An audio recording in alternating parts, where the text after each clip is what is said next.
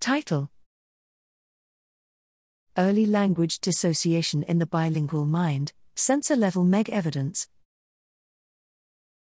Abstract: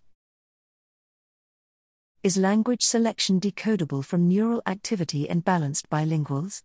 Previous research employing various neuroimaging methods has not yielded a conclusive answer to this issue.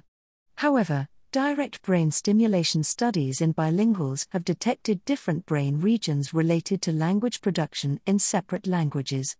In the present MEG study, we addressed this question in a group of proficient Spanish-Basque bilinguals, N equals 45, who performed 2 tasks. In a picture naming task, they were asked to name a picture either in Basque or in Spanish if the ink turned from black to green after 1 second, 10% of trials. Similarly, in a word-reading task, participants read printed words out loud only when the ink turned to green.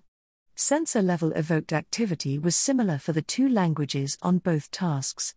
However, decoding analyzers classified the language used in both tasks, starting ~100 milliseconds after stimulus onset. Crucially, searchlight analyzers revealed that the right occipital temporal sensors contributed most to language decoding in the picture naming task, while the left occipital temporal sensors contributed most to decoding in word reading. Temporal generalization analyses for the picture naming task showed a sustained effect, while for the word reading tasked 2 stages of processing, at ~100 milliseconds and starting ~300 milliseconds, were evident.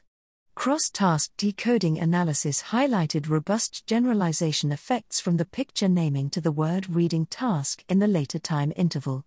The present findings provide support for the possibility of exploring the trial-by-trail variability in MEG activity for dissociating languages in the bilingual brain.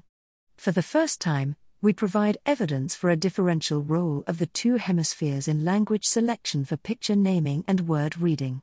We also provide novel evidence on the shared language representations between naming and word reading.